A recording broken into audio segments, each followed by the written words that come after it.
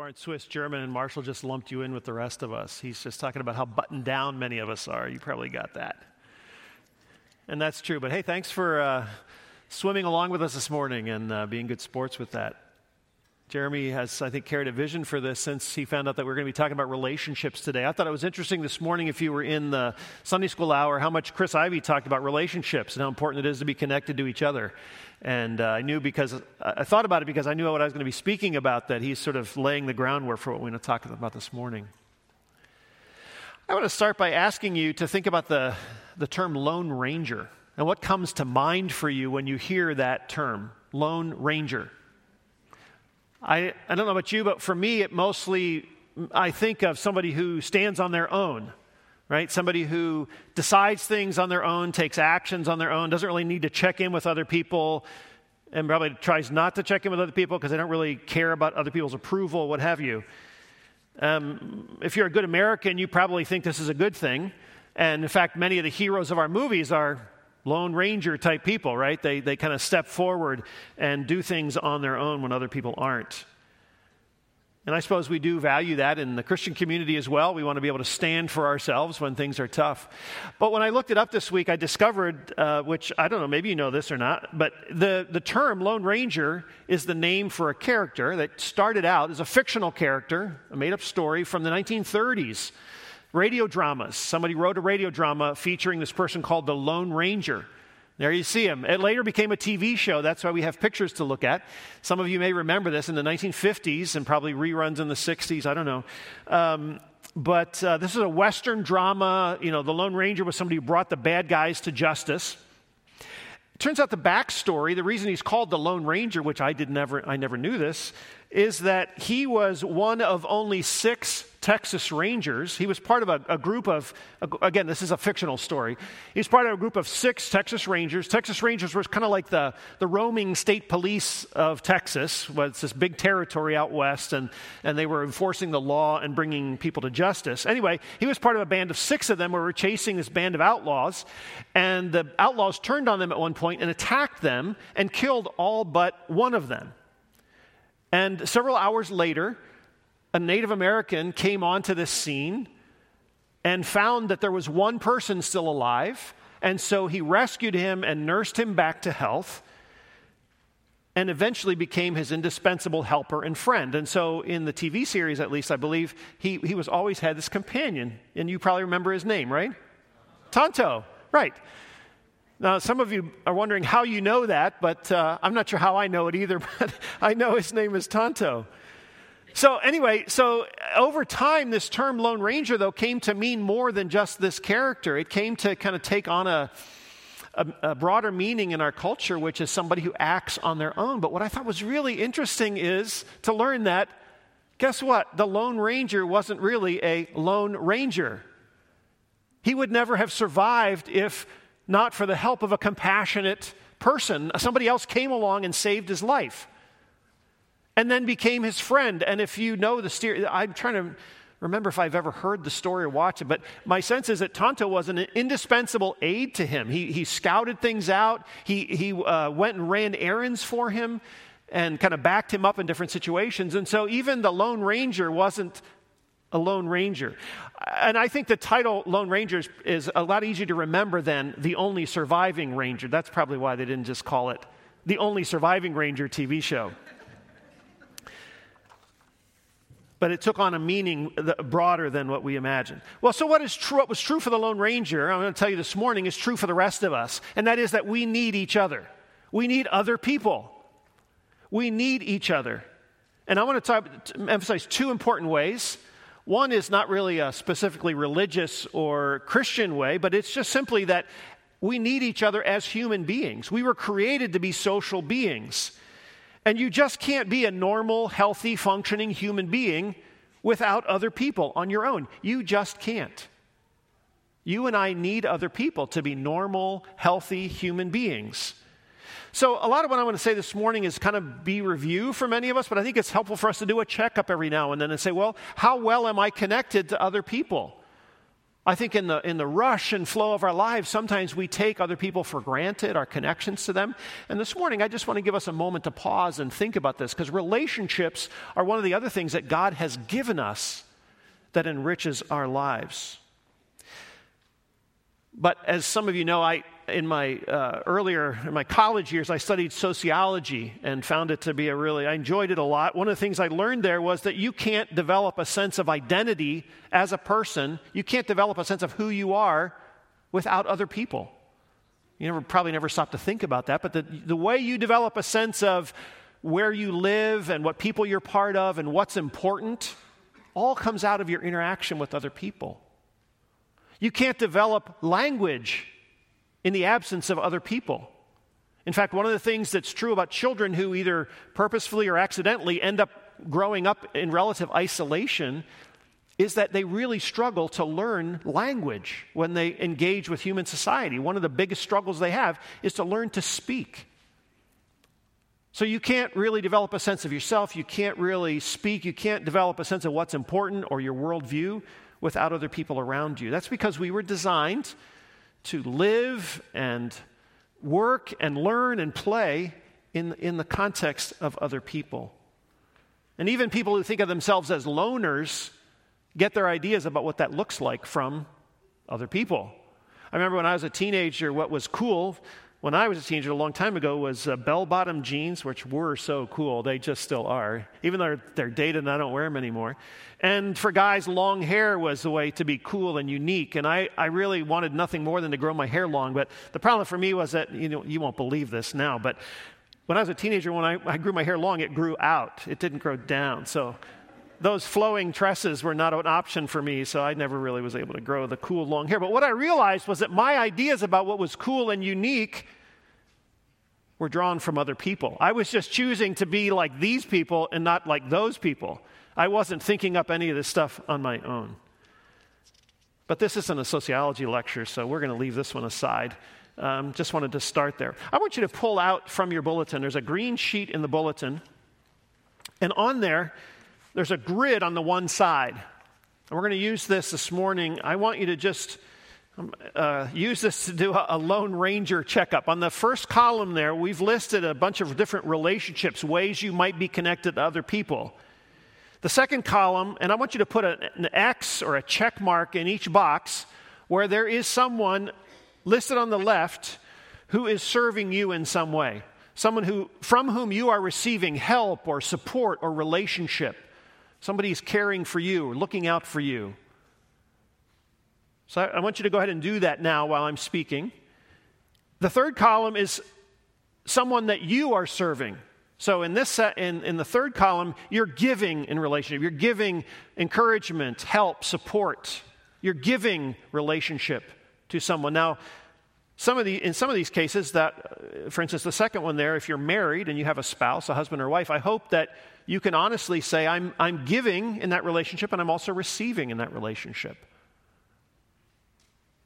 So you can use this to do a little bit of a Lone Ranger checkup. How much of a Lone Ranger am I? How disconnected or connected to other people am I? Well, you've already heard that today is the last sermon in our series on Not Really Mine, these themes of Not Really Mine. We've been showing you this image of these different areas of life that God has provided for us. These are the ones I was referring to earlier, where I said I feel, as I've reflected on this, I feel like a very rich person because I realize God has given me a lot of these things.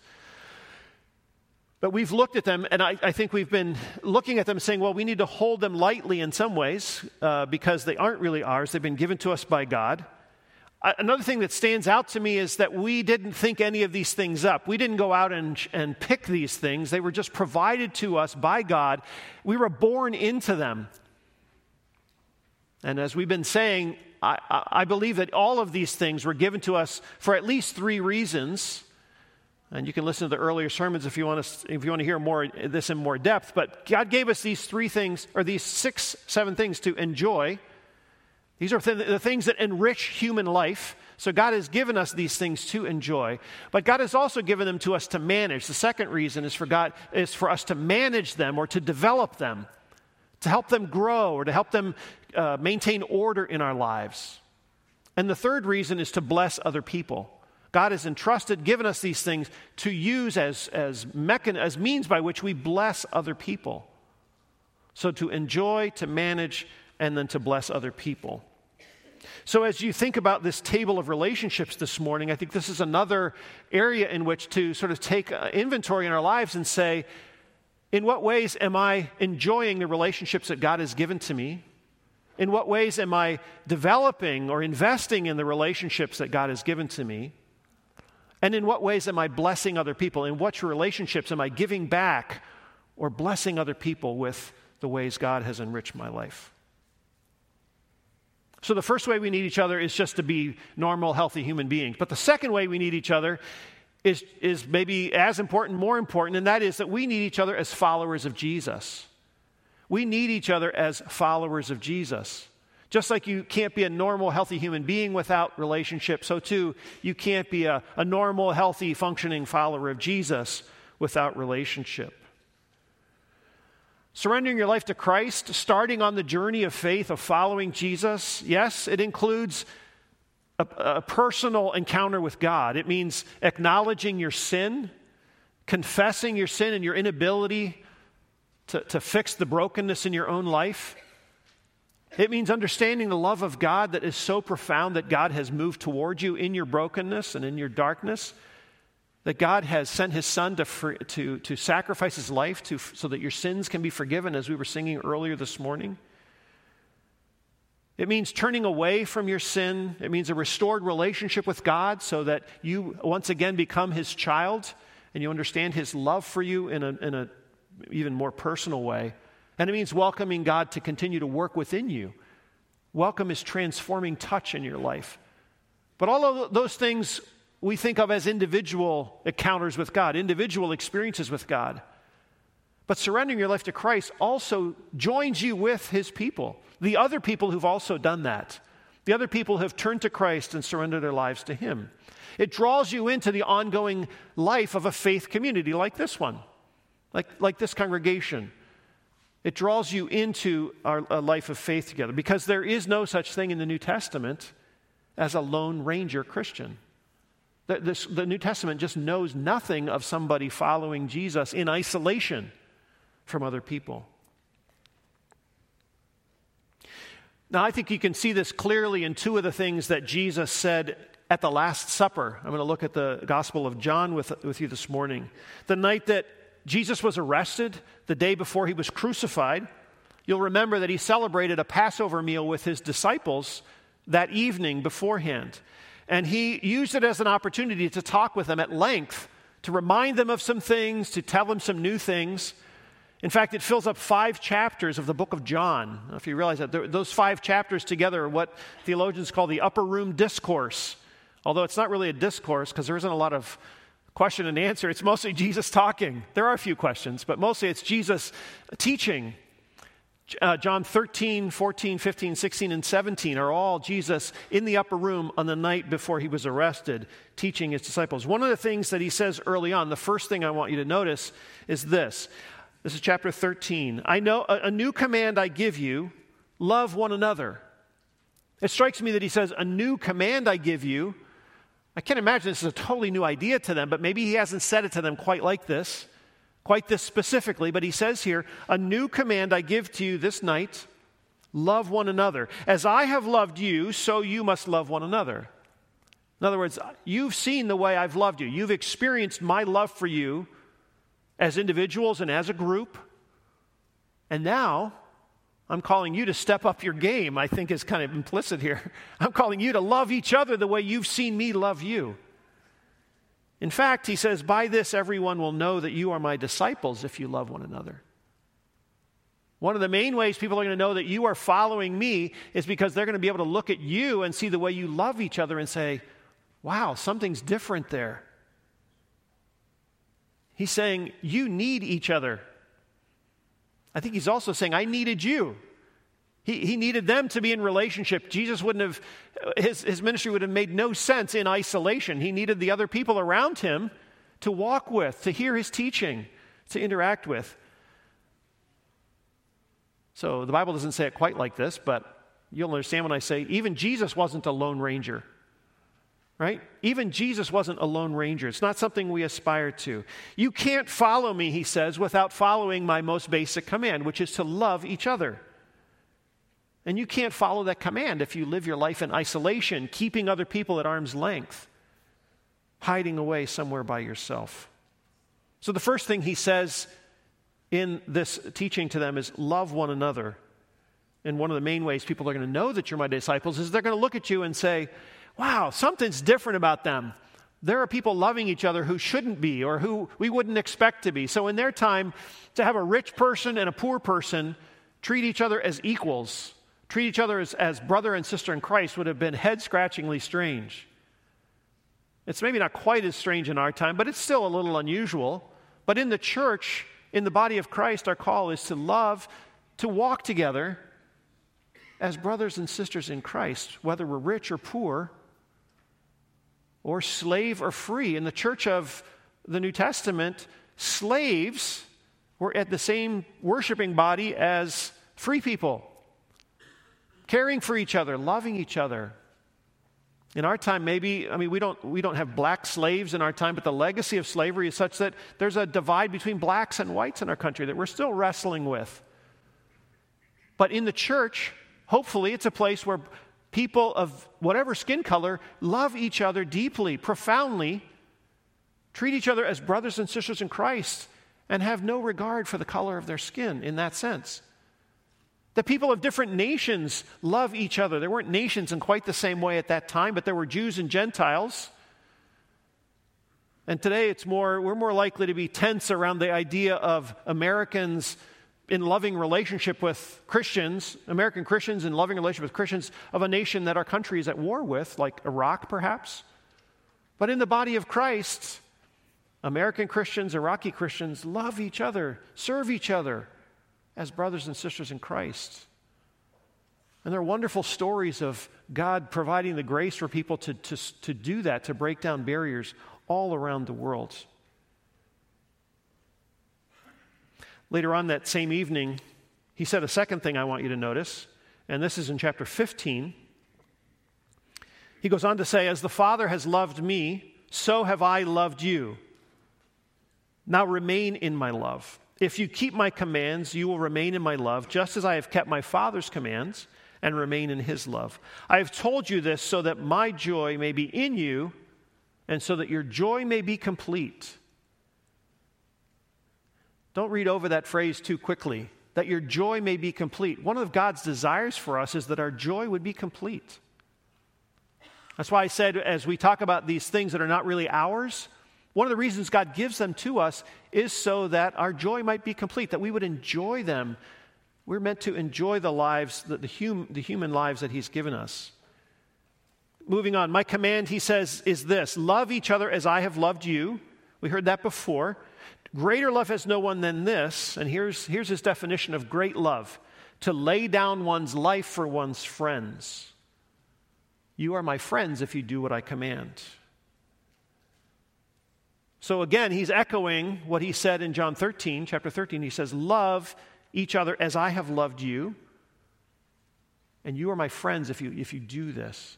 But what does it mean to lay down your life for another person? Well, in Jesus' case, I think in a very dramatic way, he literally allowed himself to be killed for their benefit, for your benefit and my benefit. That's one way to lay down your life. But I think in everyday life, laying down your life means more something like setting aside what you want to make room for what someone else wants. To set aside what you want to do to make room for what someone else wants to do. Or you might say, putting someone else's interests ahead of your own. Putting someone else's needs ahead of your own. So for example, in your household, maybe you're tired. Maybe you're weary after a long day. But you set aside your desire for sleep in order to nurse a hungry child. Or to care for a sick child. Or to comfort a child, or to comfort a spouse or someone else that you live with, your roommate perhaps.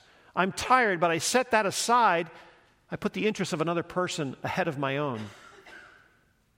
Maybe you want to watch a football game or a basketball game. You want to watch a movie. But you set that aside, your desire aside, to serve your household, to serve the interests of the people around you by washing the dishes or by starting the laundry or doing another household chore. Maybe you want to read or play a video game or catch up on your email or work in your shop. And all of those are wonderful things, and it's fine to make time for them. But there are times where you set those aside for the interests of another person by listening to a child who needs to read or to help a child with their homework or resolving a conflict either with your spouse or with your roommate or somebody just saying, I'm going to avoid that, but I can't avoid it forever, so let's make time for it. I'm going to set aside my desires in the interests of my relationship with this other person. And similarly, in the body of Christ, we sometimes set aside our own interests for the interests of others. Maybe I want to buy a new car. I want to upgrade my car, but I delay that so that I can use the money to provide for a brother or sister in need. Or maybe I want to enjoy the empty nest phase of my life where right now, Nita and my children are grown, and we have more time at home than we used to. Or our time at home, I should say, is less. There are fewer claims on that time. I should put it that way. And I think one of the things I realize is that I can just indulge myself with that time, or I can sometimes set that aside, use up some of that time to mentor someone else, provide marriage mentoring or individual mentoring for someone. By the way, I should just tell you, several Sundays ago when the women were here from the Donegal schools, I think for maybe the third or fourth time, I heard them say what we've heard other people say, which is the most helpful thing your congregation can do for the schools is to send us mentors. And I said to myself, why am I not doing this? It's a half an hour once a week. And so just this past week, you can keep me accountable on this, just this past week I turned in my paperwork so I can begin mentoring in the Donegal Public Schools. I have more time and flexibility to do that because I don't have children of my own who are in school at home. So depending on what the season of your life is, this looks different, as we talked about in an earlier sermon. But within the church, I might always want to I might mostly enjoy seeing my family and friends, but maybe I put that aside to look out for people who aren't as well connected. And yeah, it's fine to have lunch or dinner with your family and friends. Nothing wrong with that. But I think it's also good to, as we love each other, to set that aside sometimes to look out for people who would welcome a chance to be better connected in our congregation. Moving on, Jesus says, I no longer call you servants because a servant does not know his master's business. Instead, I have called you friends, for everything that I learned from my Father I have made known to you. Your translation of verse 15 there probably says, a servant does not know what his master is doing. And Jesus is here saying, but you know what I'm doing. You've watched what I do. You understand. They're about to understand more fully than they do at this moment. But he says, you understand my mission. You understand what I've been about. And I invite you into that. So you are no longer my servants. You are my friends. Moving on, you did not choose me, but I chose you and appointed you so that you might go and bear fruit that will last. And so that whatever you ask in my name, the Father will give you. This is my command, love each other. This is like the third time I think I've read this to us this morning. Love each other. This is Jesus' primary command, or his most basic command to his disciples. And in terms of what I'm talking about this morning, I think it just means you can't be a lone ranger in following Jesus. I've invited Nancy Angelini to come and tell us a bit of a story this morning about her engagement with relationships. So Nancy, I'm going to invite you to come.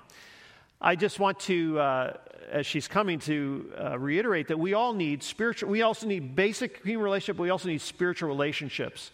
And I want to urge you this morning as we think about this to also be thinking about whether or not you are connected to people where you can talk freely and deeply about the journey that you're on of following Jesus. And if that's not something that you have in place in your life right now, I'd urge you to seek that out. One of the ways we've tried to provide, one way we've tried to provide opportunity for that is to offer mentoring relationships for both men and women here in the congregation. But another way is to invest in small groups. We have groups of different types of groups of functioning. Last year, Nancy and I, and Nita and others were in a small group that met weekly, one of our weekly sermon discussion groups. And I asked Nancy to tell us a little bit of her experience of that. Morning. How often have you found yourself reflecting midweek on your Sunday worship? Feelings of how wonderful the worship time was and the message fill you. Then all of a sudden you're like, what was that sermon about? Happened to you? Never. No. It does to me. Hopefully it doesn't happen to you. So last summer, when I first heard about the new plan for small groups, where we were going to review and discuss the Sunday sermon, I thought, wow, great idea. I didn't do anything about it. Then as fall came closer, I received an invitation to one of these small groups. And I was very excited about that. There were 12 people in that small group, give or take. As we reviewed the sermon each week, I gained insight and perspective that doesn't come to me just by listening on Sunday morning. I also gained a prayer team who I can pray for and who I know prays for me. Some of the things we interceded for each other were in relation to family dynamics, health crises, work-related situations, ministry opportunities, and even spiritual direction. We had a forum that we could share sensitive and personal topics and know that they were going to be kept confidential. We watched each other grow in our personal and spiritual lives and made new friends. We ended our season with a Memorial Day picnic and a hayride on the farm. It was a lot of fun. So I'm hoping that each one of you will seek out a small group this fall. If you belong to a small group, please invite somebody. They might need a little coaxing like I did. Thank you. I want to end by inviting you to look back at the sheet and to circle any of the X's or check marks that where that relationship is one where you can share deeply with that person, where you have a deep spiritual friendship that this person knows or that you trust this person with confidential personal information, where you are either offering or receiving encouragement, challenge, and able to grow with them in a life of faith. So I invite you to do that, to just circle whatever X's or check marks you have there that you would describe it that way. And as Nancy said, if you feel like a lack in your life of that kind of connection, I'd invite you to talk to someone here, talk to someone on our ministry team. If you want to join one of the small groups, you could talk with me or Pastor Ryan, who's coordinating those for us right now. But I would just urge you to use this opportunity to do a Lone Ranger checkup in your life, a connectedness checkup, and say, how well connected am I, both to other people and then to other Christians who are influencing me in really positive ways, or where I'm influencing them in really positive ways. I'd invite you to use that as a tool as you consider that prayerfully.